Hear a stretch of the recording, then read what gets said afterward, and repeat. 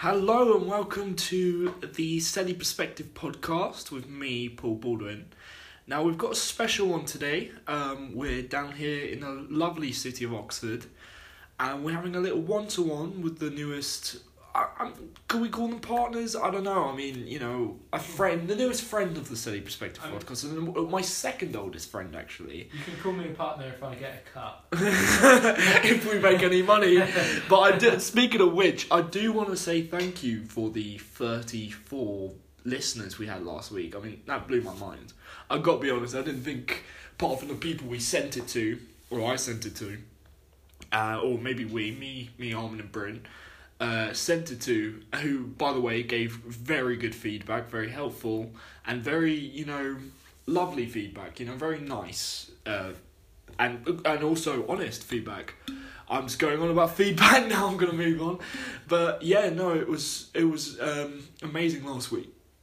Sorry, I'm just having a drink here. And now we're on, which I'm humbled to say that we're on Spotify, Google Podcasts, as well as other streaming services for podcasts, as well as Anchor. But I just wanted to say thank you for everyone. So we're episode 2/3 on the Selly Perspective podcast, and really interesting actually. Me and Jamie recorded just now about 45 minutes of content, but I'm still relatively new to Zap, so I recorded it onto the original episode we had with Bryn and Armin, which was quite awkward, but lucky, practice makes perfect, like they say. It wasn't the best. We had very good points, well, Jamie had very good points about architecture. I spoiled the topic. We're doing it on architecture.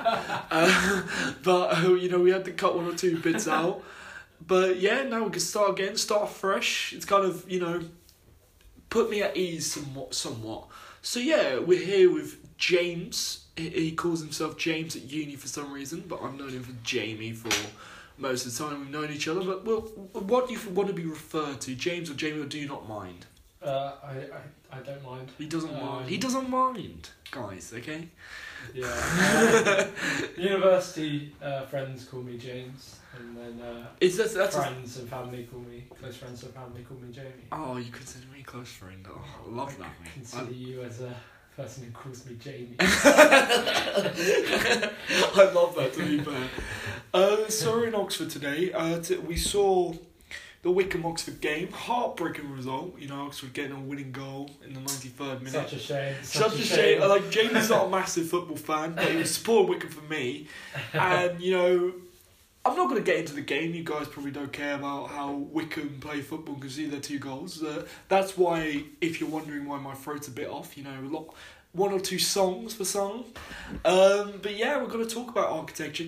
I feel architecture's a relatively underrated thing in the sense that it's all around us, but people pay attention to it. I would be wrong if I said that they didn't, but they don't. They don't pay. I could be completely wrong. I could be on a limb here, but a lot of people wouldn't say have like a massive interest in it, but it is a very interesting, you could say fascinating topic. How it kind of makes a town. It reflects history. It's like an archive. So for example, if you see something from the 1800s, you can imagine going back in that period of time. We're in an architecturally stunning town here in Oxford. So, what made you, Jamie, stop myself talking, what made you want to be an architect in the first place? Good question, Paul. That's quite a deep question. Quite a deep question. Well, fire away. I don't, honestly, I picked architecture because I'm quite good at graphical design. You are, I have seen. But architecture combines a lot of different elements together. So you have the engineering element, the physics, obviously the maths. You also have the geographical elements. You have the arts, and design. You also have like you're doing now. I can Yeah. see your work you're doing now. trying to. By the way, your coursework makes me feel ill to look at. It looks so complicated. So some of the thing is a lot of what architects like to do is sometimes, which I really don't like, is make things more complicated than they need to be, and a lot of the time, you just wish they dumbed it down a little bit, because sometimes it's just unnecessarily complicated. But I mean, seeing that, I can kind of get where you're coming from there, because I mean, sure, you probably need all that stuff, but there's a lot of buildings which the beauty in them is their kind of simplicity. If you know. 100%. I think my personal style has always been, I prefer quite intricate, intricate elements that are, what's the word? Parametric. Oh wow, what's parametric? Can you explain So that to us? parametric architectural design is where, I mean, if you type it into Google, probably a better description than I could ever make, but it's where you control one element in a design, and that decides the results of the design. So perhaps you put one input in, and that gives you a completely different result in terms of aesthetics. So I was in a unit last year where we looked at biophilia, which is human connections with the environment. Wow, okay. And that was all about curves, pretty much. It was just trying to make the coolest looking thing you can. Really? For example, there's a well, display. for our listeners who can't see the wall. Yeah. I mean, it's certainly interesting. I mean, I would be lying to say that I know what that is. But this is my flatmate's work, and basically, for those who can't see, That's all our listeners. That's all our listeners. It's basically all curves in a manner of different arrays. Basically, curved walls. Imagine you're living in a sponge, basically. Living in a sponge. Very interesting way to put it. Yeah, I think that sort of sums a lot of what we did up from last year. Because I remember you told me about architecture, which I found fascinating. I mean, I know you didn't use this example, but the way you said it was similar to this example. It's kind of like, getting to football, like in terms of... Now, hear me out on this one. Yeah. Most footballers will be amateur, like Sunday League. And only the top 1% make it Premier League, Champions League. And you said with architecture, most of them will design, and no disrespect but at all, obviously, but like you would design, like terrace houses and decide where the plugs go. That's what you said. Okay, when I said this, I recently I've luckily acquired some experience in an actual proper firm called Scott Brownrigg. Wow, okay, and a bit of a plug for Scott Brown. Scott Brownrigg Architects. Oh, they located in Guildford. Located in Guildford. Please give me a job. This could be an interview. You never know. But yeah, no. I luckily I went there for 2 days really. Saw the practice. They had basically a review day, Thursday reviews, where they have a crit, and for those who don't know, a crit is basically where you stand in front of an audience in a practice or in a studio, and you just get roasted. Roasted? Yeah, basically they criticise your work to try and get you better. Yeah, absolutely. And when I was there, there were 2 guys, quite senior members by the looks of things. They were quite not old but experienced, and they didn't do very well. They got slaughtered. So what? The senior members got slaughtered? Well, they didn't get slaughtered. One guy basically came up with a render that was not. It was a good render, but it was basically a brick block. Okay. That's why he got slaughtered, because he was going to show it to a client, which is a big no. Because if it's not the best you can do, then it shouldn't be going to a client. Oh, 100%, yeah, I agree with that. So he got in trouble. And it was just a very interesting experience. I can't remember. I mean, does it put you off architecture at all? Absolutely not at all. Because it's interesting how, I think you can probably agree with this, Paul, is that when you're at school, you don't see how the things you get taught actually is applied. Implement it into the real world, yeah. Until you actually see it. And it's weird, because at university, we get told, you have to have a brief, you have to have a design page, research page, whatever. And the exact same thing, the exact same process happens in real life. And it's just, even though it seems like you're just doing little baby steps, it's exactly the same in the Exactly world. So like algebra, would you use algebra? Potentially, it depends on the project. Certainly, we do use a bit of Pythagoras and whatever. Oh yeah, Pythagoras. I can understand why you'd use Pythagoras theorem. Yeah. No, obviously, maths is a very important skill to have. I mean, it's the language of science, isn't it? Well, I suppose it is. Yeah. Maths is language of science. I mean, so you missed a lot of quality content from the cut version of this, but it's an edit. We've learned from it. We were talking about cities before, and I asked you what your favourite city in terms of architecture was. Now, you said to me you had a feeling when you were in New York like no other. Can you explain to our listeners why? Well, when I went to New York, I immediately knew I wanted to live there at some point. I mean, did you go to like the touristy parts? Because when I went to New York with my college, we went to kind of mostly touristy parts. We didn't go to like the East Village or Greenwich or Chelsea. I'll be honest, I literally dragged my mum everywhere. You dragged your mum everywhere? Yeah, I was only there for a few days. I was based outside. I can't remember where it was. Oh, so were you not based in Manhattan? I wasn't based in Manhattan. No, I was based just north of the actual city. So you weren't based in New York City, you were based in like New Jersey or... Yeah. Like one of the suburbs, like... One of the suburbs, basically. Yeah, or New York State. Yeah. And basically we just commuted in for the odd day. Greenwich is where I was staying. Oh wait, I thought Greenwich was in New York City. Well, it's... No, it's just north, it's the suburbs.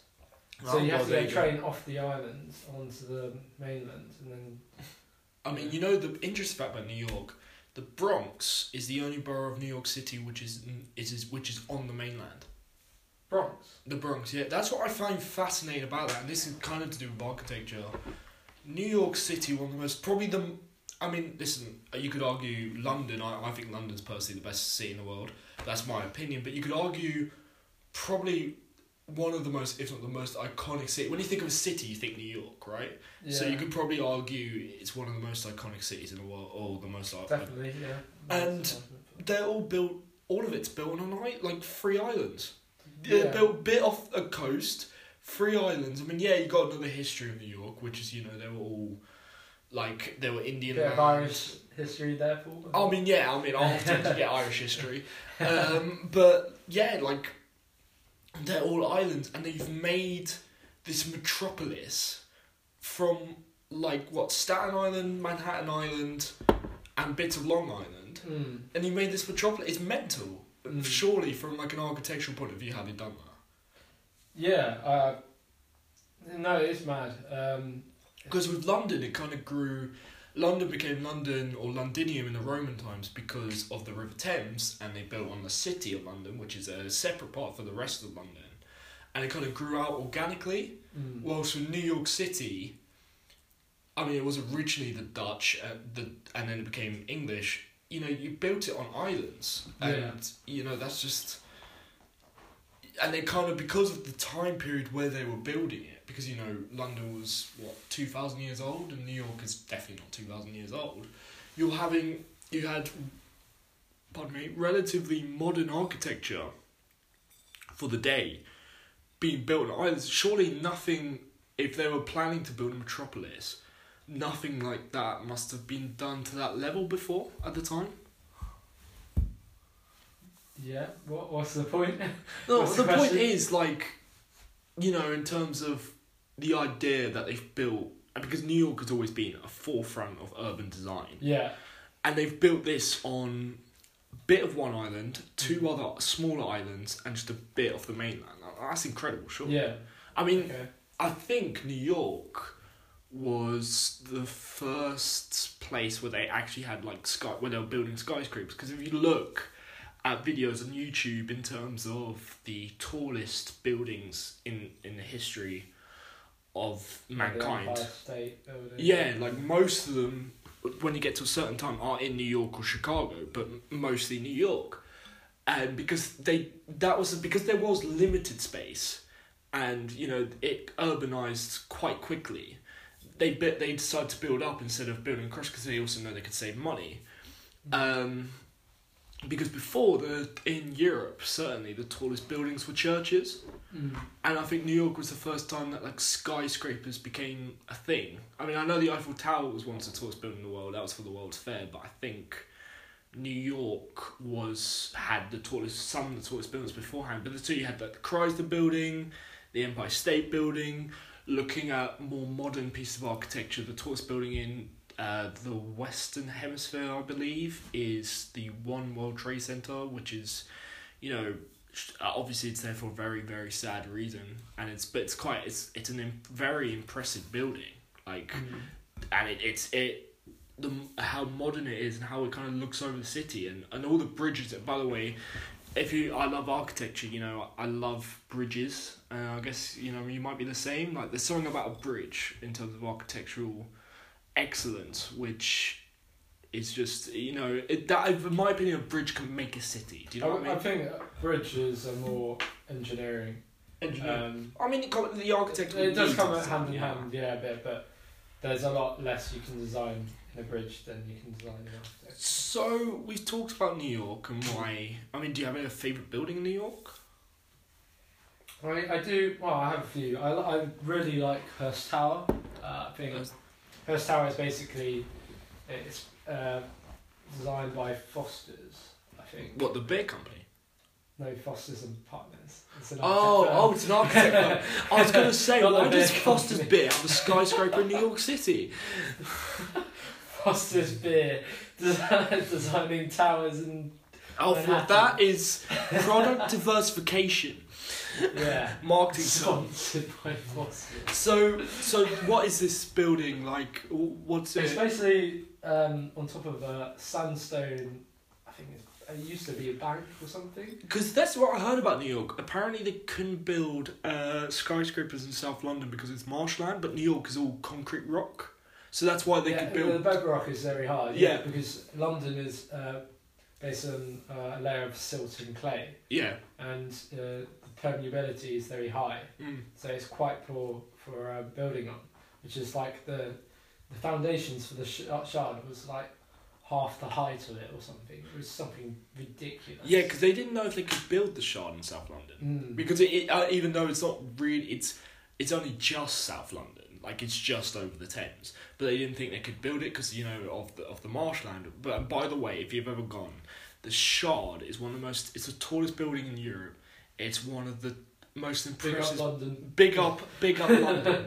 Like it needs any more bigging up.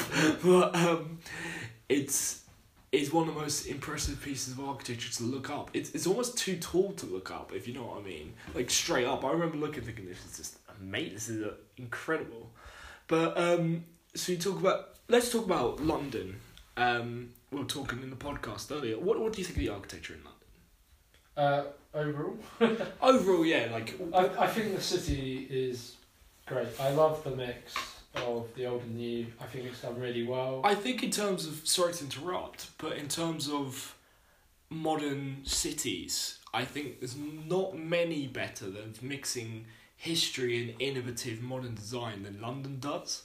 Yeah, I agree with that. I think because it is regulated quite well, I think obviously the RIBA really does take care and in overseeing what gets built. It probably isn't just the RIBA. There's probably a lot of other planning boards that oversee it. But it shows how important city skylines are and how important it is to. It's weird how a city skyline can kind of make a city. Well, it does because the London Eye, the Millennium Wheel, I think it is. It was initially the Millennium Wheel. Yeah. That was quite controversial at the start, but now it's become an icon. Oh, it's an icon of London, and it was actually really controversial when it was first.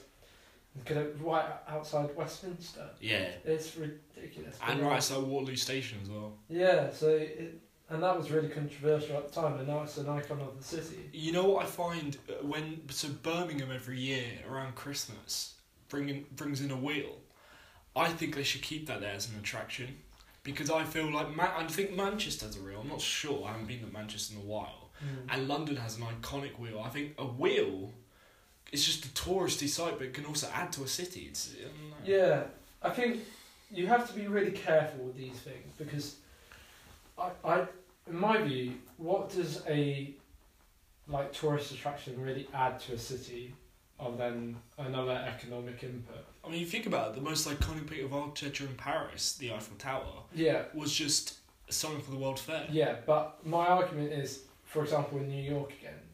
There's a new art installation by Heatherwick.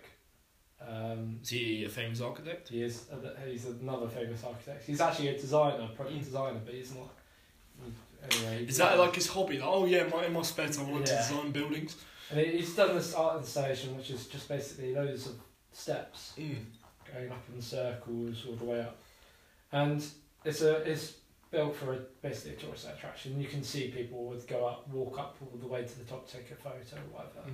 But what does that actually add to the city of New York, other than fill up space and bring more people into a location? I get that, because you get like Amsterdam, for example, trying to cut down on tourists. Yeah, I don't feel like it adds much value to people who live there. But also, couldn't the architectural,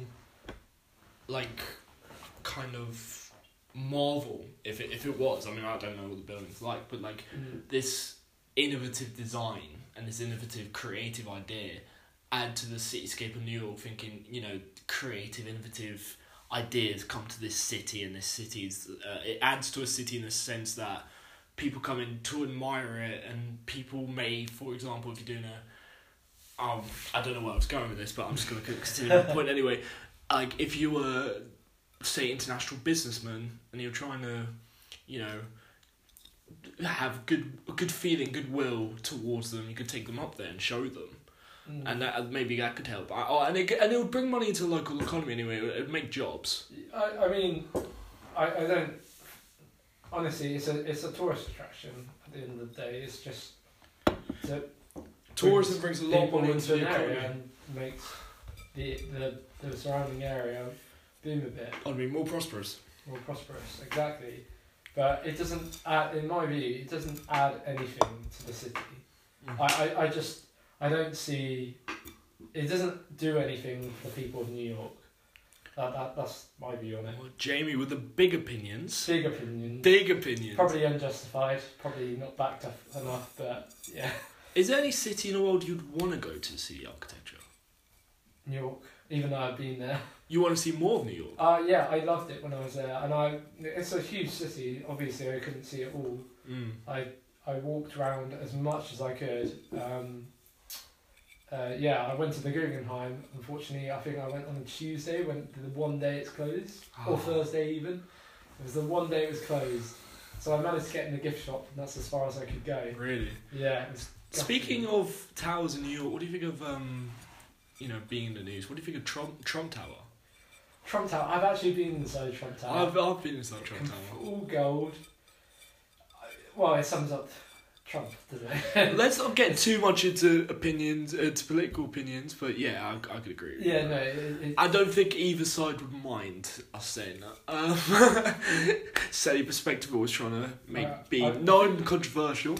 I think Trump would agree that it sums up him. He would. I don't think anyone can doubt that's what he likes. So we talk about London architecture. I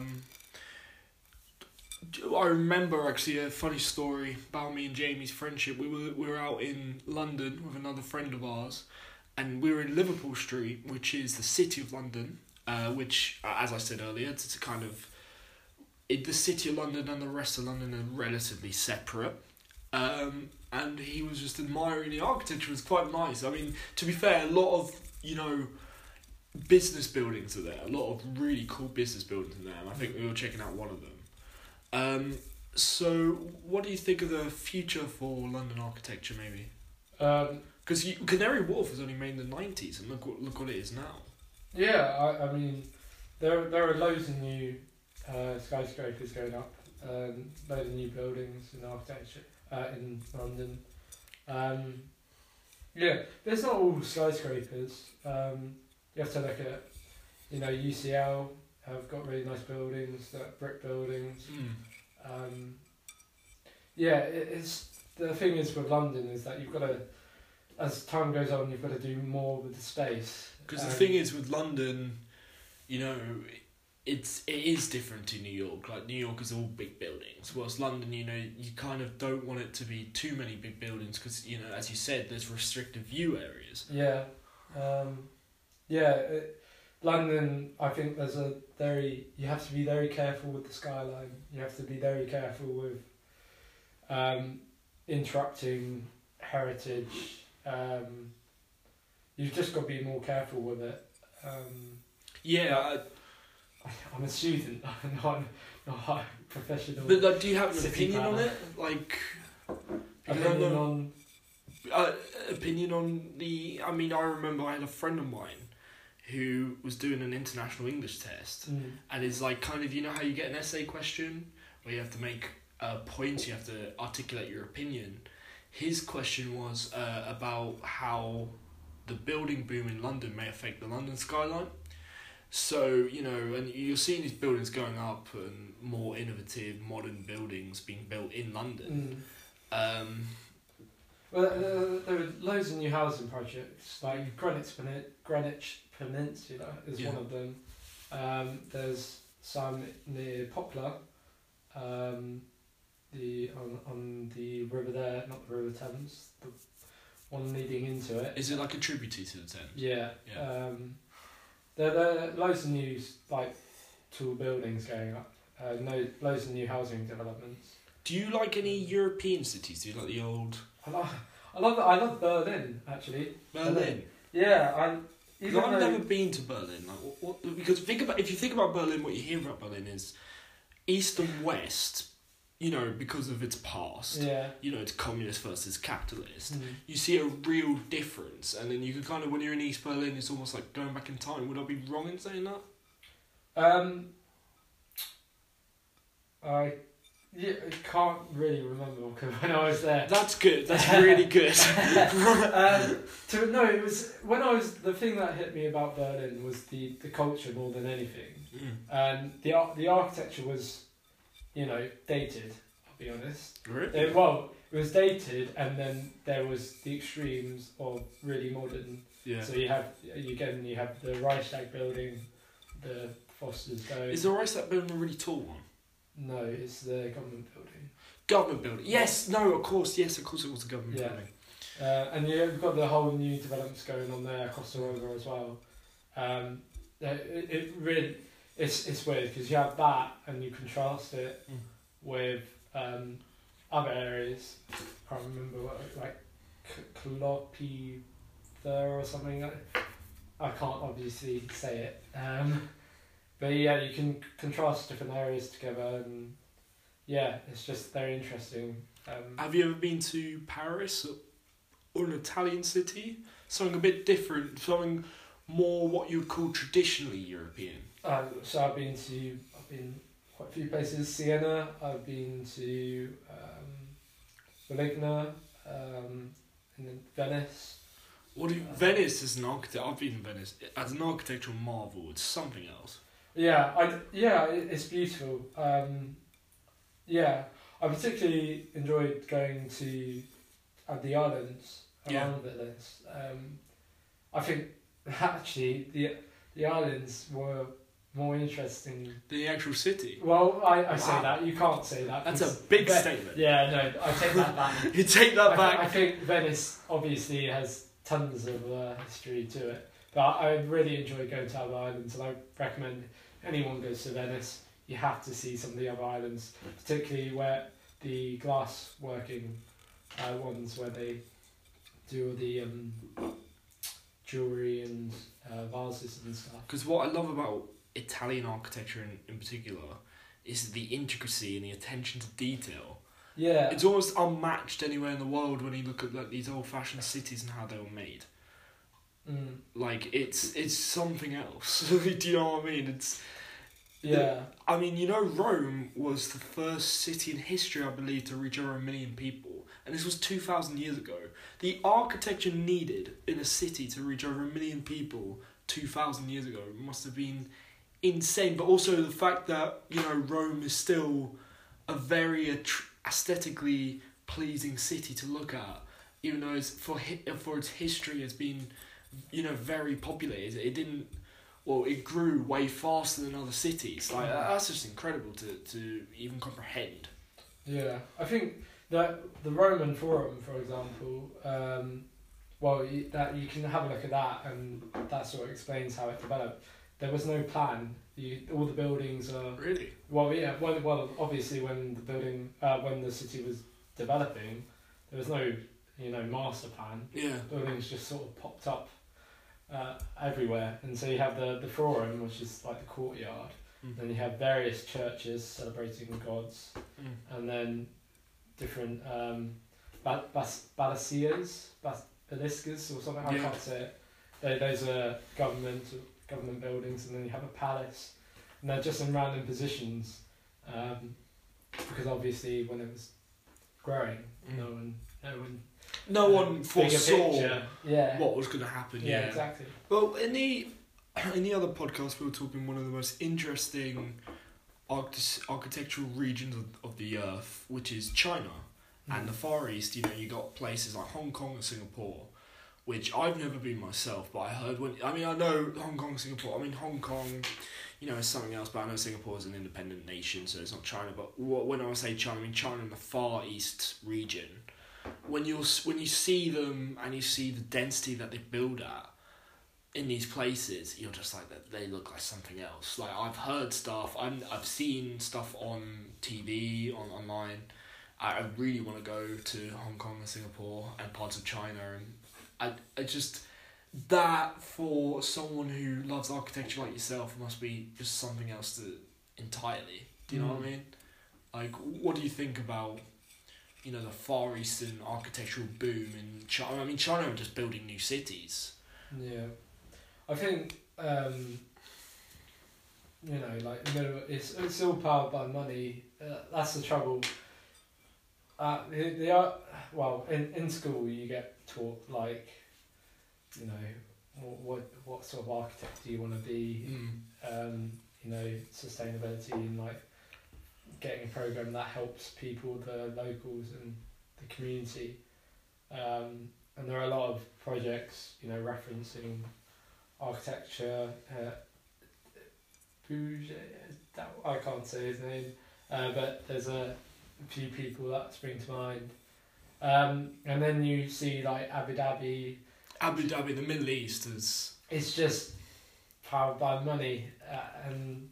But at the same time, I mean... It creates a spectacle, but like... It's like the Burj Khalifa. There are morals that you just think, people are just doing this for money. Of course, yeah. And there's nothing wrong with it, because like, if it wasn't for them, it'd be someone else. But also as well, you hope it's regulated enough that people's lives are... Yeah, because there's a lot of, like, for one of Zaha Hadid's buildings, there was a massive concern of construction workers' death rates. Yeah. Because there wasn't enough attention being paid to the health of the construction workers. No, 100%. Many died.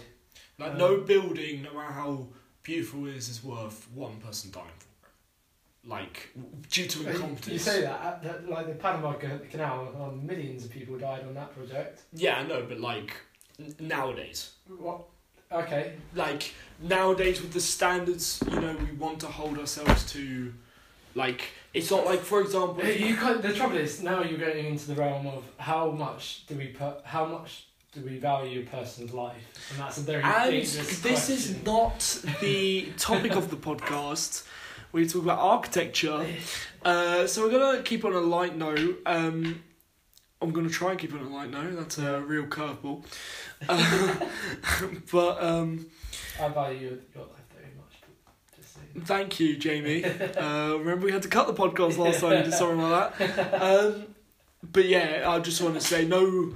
It's like no building is knowingly worth that. Like, oh yeah, these people are gonna die. We don't care. Do you know what I mean? Yeah, no. Definitely with the regulations we have in the modern day, but we're going on about China and they're building new cities and almost like new islands as well. Like, what's your opinion on that?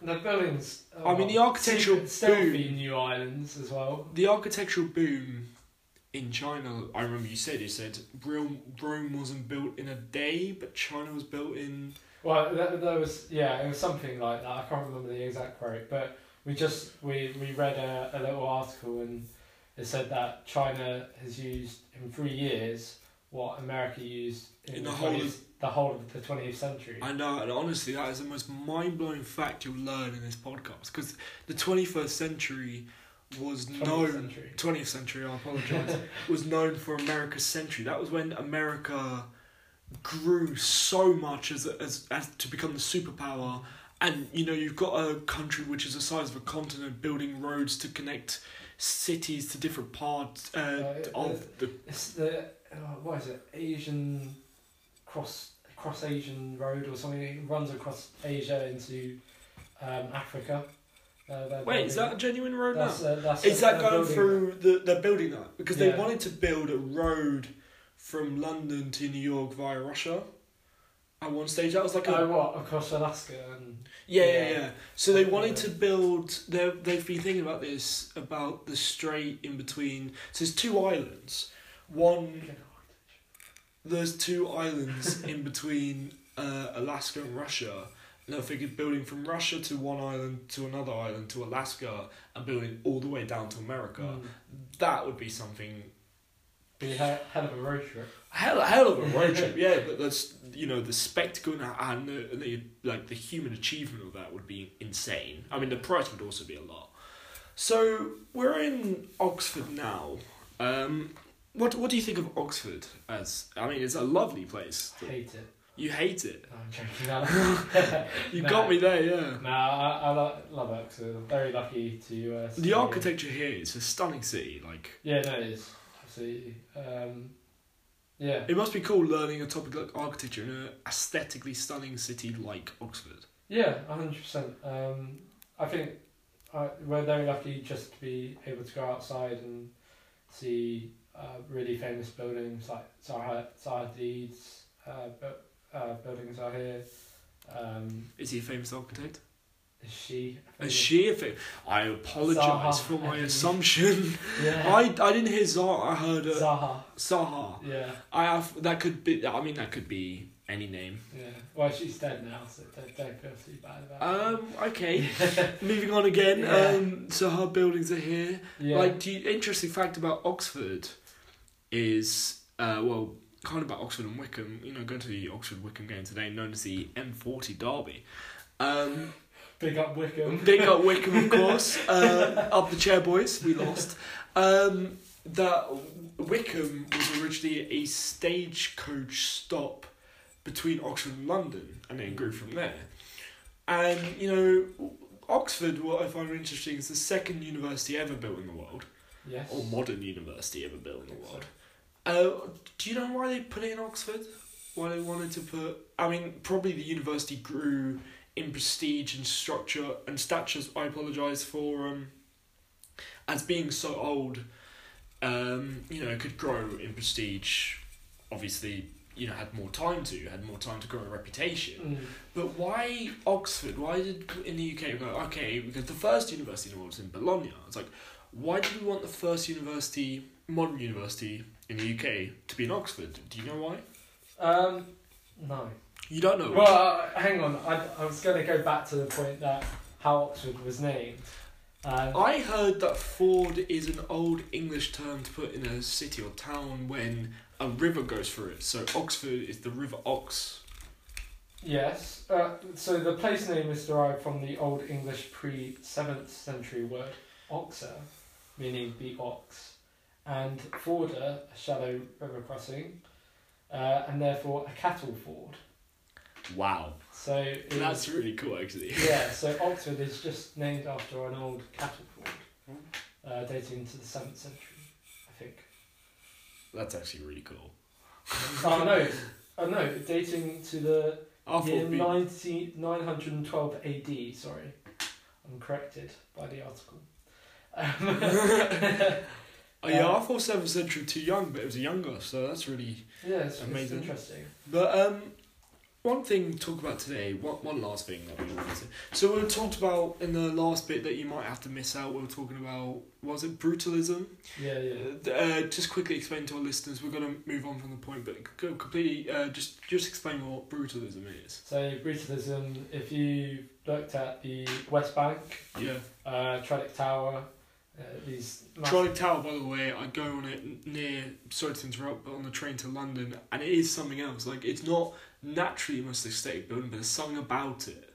Yeah, it's basically, normally they're characterised by massive concrete structures, very, very harsh materiality, very grey, and they're normally quite standoffish, and they're imposing. They look like they just do a job, do you know what I mean? Like, I hate to, like, when you look at, like, for example, could you say a 70s kind of office building, you know what I'm on about, can be kind of brutalist. Yeah, I sort of get where you're coming from, is that they're there to serve a function. They're exactly, you feel like they're just there. I would disagree with that. You would disagree? Yeah, because then it's the spaces that they create, which makes them special. I think you can't just say. Well, I mean, it is they're there to serve a function. Like, there is like a part of architecture, and architecture, as overall, is an art. So they are an interpretation of the art of architecture. So they maybe, to me, if I look at a 70s office building, I may not appreciate, but you know more about the art of architecture, so you can appreciate, and you say how they use the space. Yeah. I think that there's... The thing is, a lot of... For Trellick Tower, for example, I think gets quite... Well, locals probably don't like it as much as maybe some other people would, just because they see it as a massive spike coming out of their neighbourhood, made out of concrete. And there's actually a load of history that comes with it. Because that's what I like about architecture. It's like a time capsule for the history where it was built. Yeah, quite or when it was built. Where did you hear that? I just made that up. Oh, okay. Genuinely, I just made it up right now. Didn't hear that from me, but... No, when I said I made it up, I mean I made up like the time capsule or whatever. Yeah. But I originally had the idea from you, but the sentence was originally. You've got a reference. You got a reference. Gregan 2019. Thank you. I'll just tell you that. I'm gonna put in the bibliography. Yeah. Come at the end of the podcast. Yeah. Have you seen the building of flats in? I was going to say AC Milan, but in Milan. AC Milan. Where, such a footballer. Yeah, but that's what I associate with the city of Milan is the football club AC. Yeah. You see the kind of this modern building of apartments, but with plants growing around the building. It's something really special to look at. Like when you look at it online, like for example, if you've seen TV shows about it or like videos online, it looks... Yeah, there are a lot of projects like that. If you look at a lot of architecture in Singapore, you can... Because I think also, I mean, that's what architects need to think about now is how can architecture can kind of, I mean, could you say help the environment? I think our architecture needs to embrace a new type of an environment because that's really well said, actually. The thing is, the natural today is different from the natural of previous centuries, for example. For example, a forest, a completely untouched forest, is natural. Yeah. But then when we go to the countryside, we say the same about that, even though it's made of man-made fields. Completely artificial. You know what? It's weird because that is true, but you put it in a different perspective. Selly Perspective. But you put it in a different perspective then, because like, I went for a walk the other day and seen all these fields or whatever, and you think, wow, natural beauty is so amazing. Yeah. But that isn't natural. It's completely artificial. Wow, because that is the thing. We know that's true because all these fields are farmers' fields, but at the same time, you know, you don't think of it like that when you're there. That's really, a really interesting insight that you've put forward there. Yeah, and I think we need to use this idea and put it in the urban context, and then put it in our cities as well. And I think we are starting to do that. We're starting to realise that, you know, we are losing this connection with our environment, and we need to revolutionise. Nature is essentially what we're doing, because we've done that thousands of years ago with farms, and now we're just realising to use that in the urban context as well. And it's essential we do that, because we gain so much from having nature around us. But there are numerous studies proving that we gain a wider variety of health benefits. Not just, of course. Sleep. I can't remember that in various hospitals. Oxygen. Well, no, in the hospitals, you know, they have loads of pictures of nature dotted around the hospitals. Could you think that could be a psychological thing? Right, it's psychological. It is also psychological, but just viewing images of that is proven to improve healing times. It's really interesting. No one knows quite why it happens, but studies have proven it helps. So. And who am I to argue with science? Well, I can quote you stuff on my dissertation. Well, that's your dissertation topic. That's really no, my dissertation topic was actually architecture in space. But that was that sounds cool. It was a bit. It was mad, and mine's country of origin, branding, and marketing, and I would like to do that on a podcast one day. I think I'd very much like to hear about that. Well, I wish I could finish the dissertation, but you know, we've got a month to go. One more thing I wanted to talk to you about in architecture, and it kind of relates to Milan, it relates to today, is stadium, or stadia, as people tend to use it as the plural. Yeah. So, you know, most stadiums are football stadiums, we've got other sports stadiums, of course. What's your opinion? Because in my opinion, when I go to a city, I always feel like I have to see certain stadiums of that city. So if I don't know if Oxford, if the Kazam, unless I was going to see Wycombe play in Oxford, I don't know if the bus trip out to the Kazam would be worth my time if I wanted to see classical, traditional Oxford. But if I was in, you know, Milan or Manchester or Barcelona or Madrid, I mean, I have seen the Bernabeu and I have seen Old Trafford, you know, I don't thank God for that. Braga. And by the way, Braga, if you haven't seen it, one of the most stunning architectural, kind of stunning stadiums architecturally and aesthetically that you will see. It's built on a cliff edge. It's mental. It's built in an old quarry. In a quarry, yeah, sorry. Yeah, it's beautiful. It's really nice. That's the thing. In a lot of cities, you feel like, I don't know if it's just me, but you feel like you have to kind of see the stadiums. Maybe because I'm a football fan, but particularly in Braga, if you go there, you know you get all the stairs going up into the seats. That is particularly really nice, the Braga one, because you look up and you're looking through cliff. Everywhere is either concrete or rock, and you feel like you're in an underground world. Wow. It is, honestly, and if you ever go to Portugal... I think Braga's north Portugal, isn't it? Porto, you need to go there. You need to see it.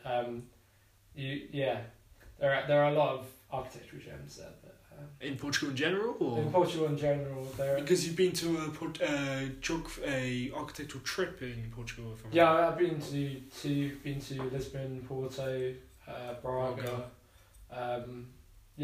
All really historic. What I love, in a sense, going on that point about architecture is it can represent a country and a culture. You know, Paris and France is a different architectural style from Italy and then from the United Kingdom, from Germany, from America, for example. That's one thing I do love. When I talk about it being kind of like a archive or time capsule, it's also, you know, one thing that massively, you know, is kind of a time capsule of our culture as well. Well, yeah, because going back to Lisbon, the whole city of Lisbon is just a story about its time, because I don't know who that is. That's probably fair enough. Sorry, can we pause it? Yeah, we'll pause it. We're going to take a short break. When we come back, we're going to continue talk about countries and stadium. Hi, we're Oh, you can come in. So we'll be back in the unit in a bit. Yeah, interrupt. Welcome back from that short break to the Selly Perspective podcast. Still here with Jamie. Now we're talking about how countries can have and their culture can have either the influence on the architecture, or the architecture can also have an influence on the culture. Now we'll talk about Portugal and Braga and the stadium there, because we were originally talking about stadiums, but you know how we get sidetracked. So do you think Portugal is one of the best examples of this? What I was going to say is something about Lisbon. Lisbon. This is it. I think I was going to say, there are the architecture there, even though it's a historic city, been there for centuries. There is no architecture there dating back past a certain date due to a earthquake that happened there. Oh, really? And what happened was there was a massive earthquake that caused a fire, and then it caused all the people of Lisbon to run towards the sea. Of course, you know, when there's an earthquake, the sea retracts. So they went to the bay, and there was no water there. And what that means is when there's no water there, it means there's a tsunami. So now we're getting a geography lesson. Well, no, but it means the tsunami killed a large majority of the population of Lisbon. That's actually really and sad. Destroyed a lot of the architecture. So that's why you don't see past a certain date. Well, yeah, you don't see architecture. That's actually really sad. But with natural disasters, that's like Tokyo.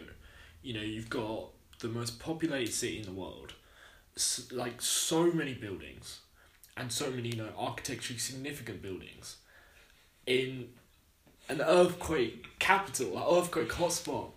Yeah. These buildings are made to withstand earthquakes. Like, do you see that as like really an impressive marvel? Like, how do you view that? I think it's obviously very good.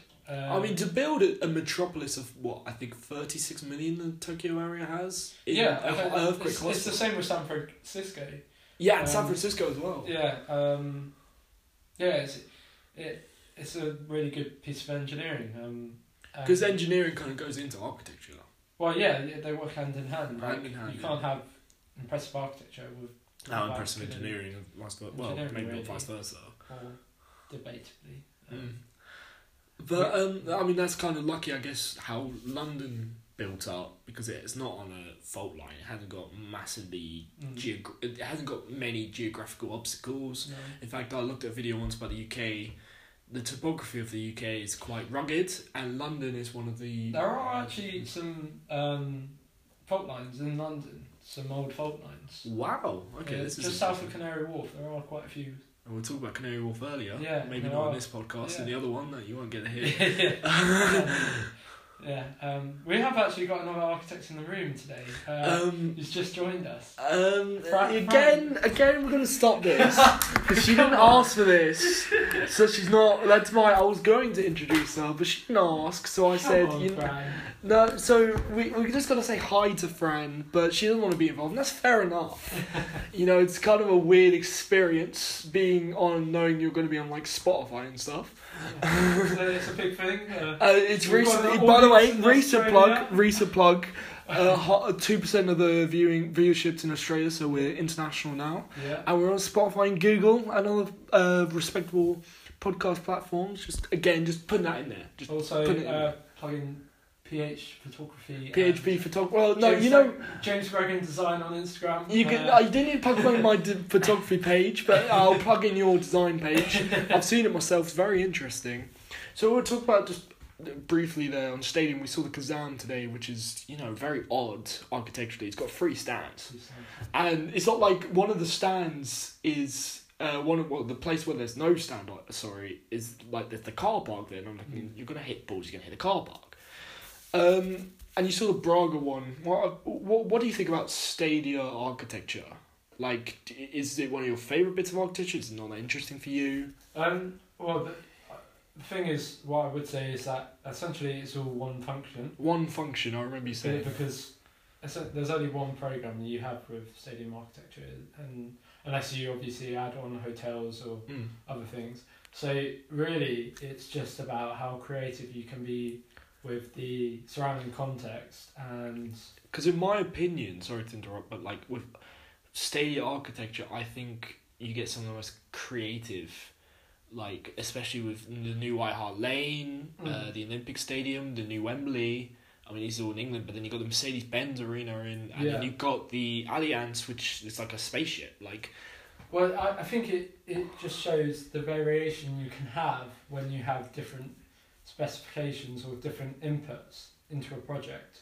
Because you mentioned the Mercedes-Benz project, that was a really costly stadium. Of course, really expensive. But then you have other stadiums like the one in Braga. Yeah. That was built in a quarry, and that's the result of that stadium is completely based around the context. Yeah. So you have these different inputs, and it's amazing the variation you can get just through these different inputs, and it just shows how architecture can be so full of variety. And that's the thing with because Tottenham just made a new stadium now, because it costs a lot on the budget. But it looks really innovative. I remember seeing the outlay of like when they were setting up, and it was like, wow, this is really impressive. But I remember going to the Olympic Stadium, and I was thinking, very impressive stadium, but it was interesting how it wasn't built for football, and you think, it's not, it wouldn't make that much of a difference because it had a running track originally, and I think it still has the capability to have a running track. But it's weird how the atmosphere was so dramatically how it dramatically changed, because they used to have an old ground, the Bowling Ground or Upton Park, where it was like today, like the atmosphere was right on top of you. It was an old ground. It was like, it was like a cauldron. Well, the Olympic Stadium, I felt like, okay, this is good to watch football, but it's not good to have the atmosphere of football. It's quite like, it's good to watch a spectator sport, but when people go to football match, they want to cheer, they want to make an atmosphere. They don't go to just watch. That's what I noticed about the Olympic Stadium. As you said, they've cut down from 80,000 to about 55,000. How maybe would you have combated that if you were given the job and you were like, this, we need to make this more of a football stadium, maybe move it in closer, or maybe more of an atmosphere? It's hard to say because you don't want to redesign. Because exactly. That's what I think Tottenham will have. They're going to build a big stadium, obviously, but they want to keep the atmosphere. That's a hard thing in football. You want to build the biggest stadium, most impressive stadium you can, but you got to keep that atmosphere. I think. Well, I don't know anything about the project, but I think the key things you said is the atmosphere, and probably what creates the atmosphere in that situation is the noise. Because what I've noticed when I went to smaller, older grounds, you get more of an atmosphere. Well, sometimes when you're in bigger grounds. I think for example today when we were at the Kazan. Oxford v Wickham, Well, the atmosphere we heard was because the design of the stand, it was basically a box with one side or one plane removed, and essentially amplified the sound out. So, and the Olympic Stadium is a circle. It's a dome. A dome. Yeah. So maybe you need to look at the acoustics of that, but I don't know. That's a really fascinating insight and a fascinating thing that people have to think about, like designing a football ground or designing any stadium in general. But yeah, no, this has been a very interesting insight into the world of architecture. It's been, I don't know, it's probably been about an hour. It's been a journey, especially the first recording. Yeah. That was fun, very fun. But any closing thoughts on architecture that you want to release to the listening tens? Enjoy it. Enjoy it. That's appreciate it. And if you have any jobs going, hit me up. Hit you up. Yeah. And now we're going to end it there. Lovely to talk to you, Jamie. Lovely for you to invite me into your new university home. And thank you for today. But yeah, any final thoughts? I might have already asked this, depending on the edit. I think... Sorry? You said you were going to use this as an interview if anyone wants to give you a job. Yeah, if anyone wants to give me a job, hit me up. I'm part one applicant. Have you enjoyed your first experience of a podcast? Very much so. I've enjoyed talking to your beard. Talk to my beard, not me, everyone, my beard. Yeah. Which is very impressive, by the way. Beautiful. Well groomed. Thank you, I appreciate that one. No, I very much enjoyed it. Thank you for having me. And you said you like talking about architecture, you get whisked away in a podcast, don't you? You kind of like, you have a point and you kind of go with it. Yeah, to be honest, just talking about architecture actually makes you realise how much you know or don't know. Oh wow, that's really good. Certainly, there's stuff I didn't think I knew, and there's certainly a lot of things that I definitely don't know now that I want to look up. Well, you're at university, that's the point, you're here to learn. So. Anyway, we're going to say thank you there. I hope you enjoyed it. If anyone wants to leave any responses, I don't know how you can. Or donations? No donations, not yet. I don't want any money from the loving tens of people. So yeah, we're going to leave it there. And I hope you have a lovely weekend. Thank you for listening and cheers. Goodbye. I'm not finished yet. Are we live on Spotify yet?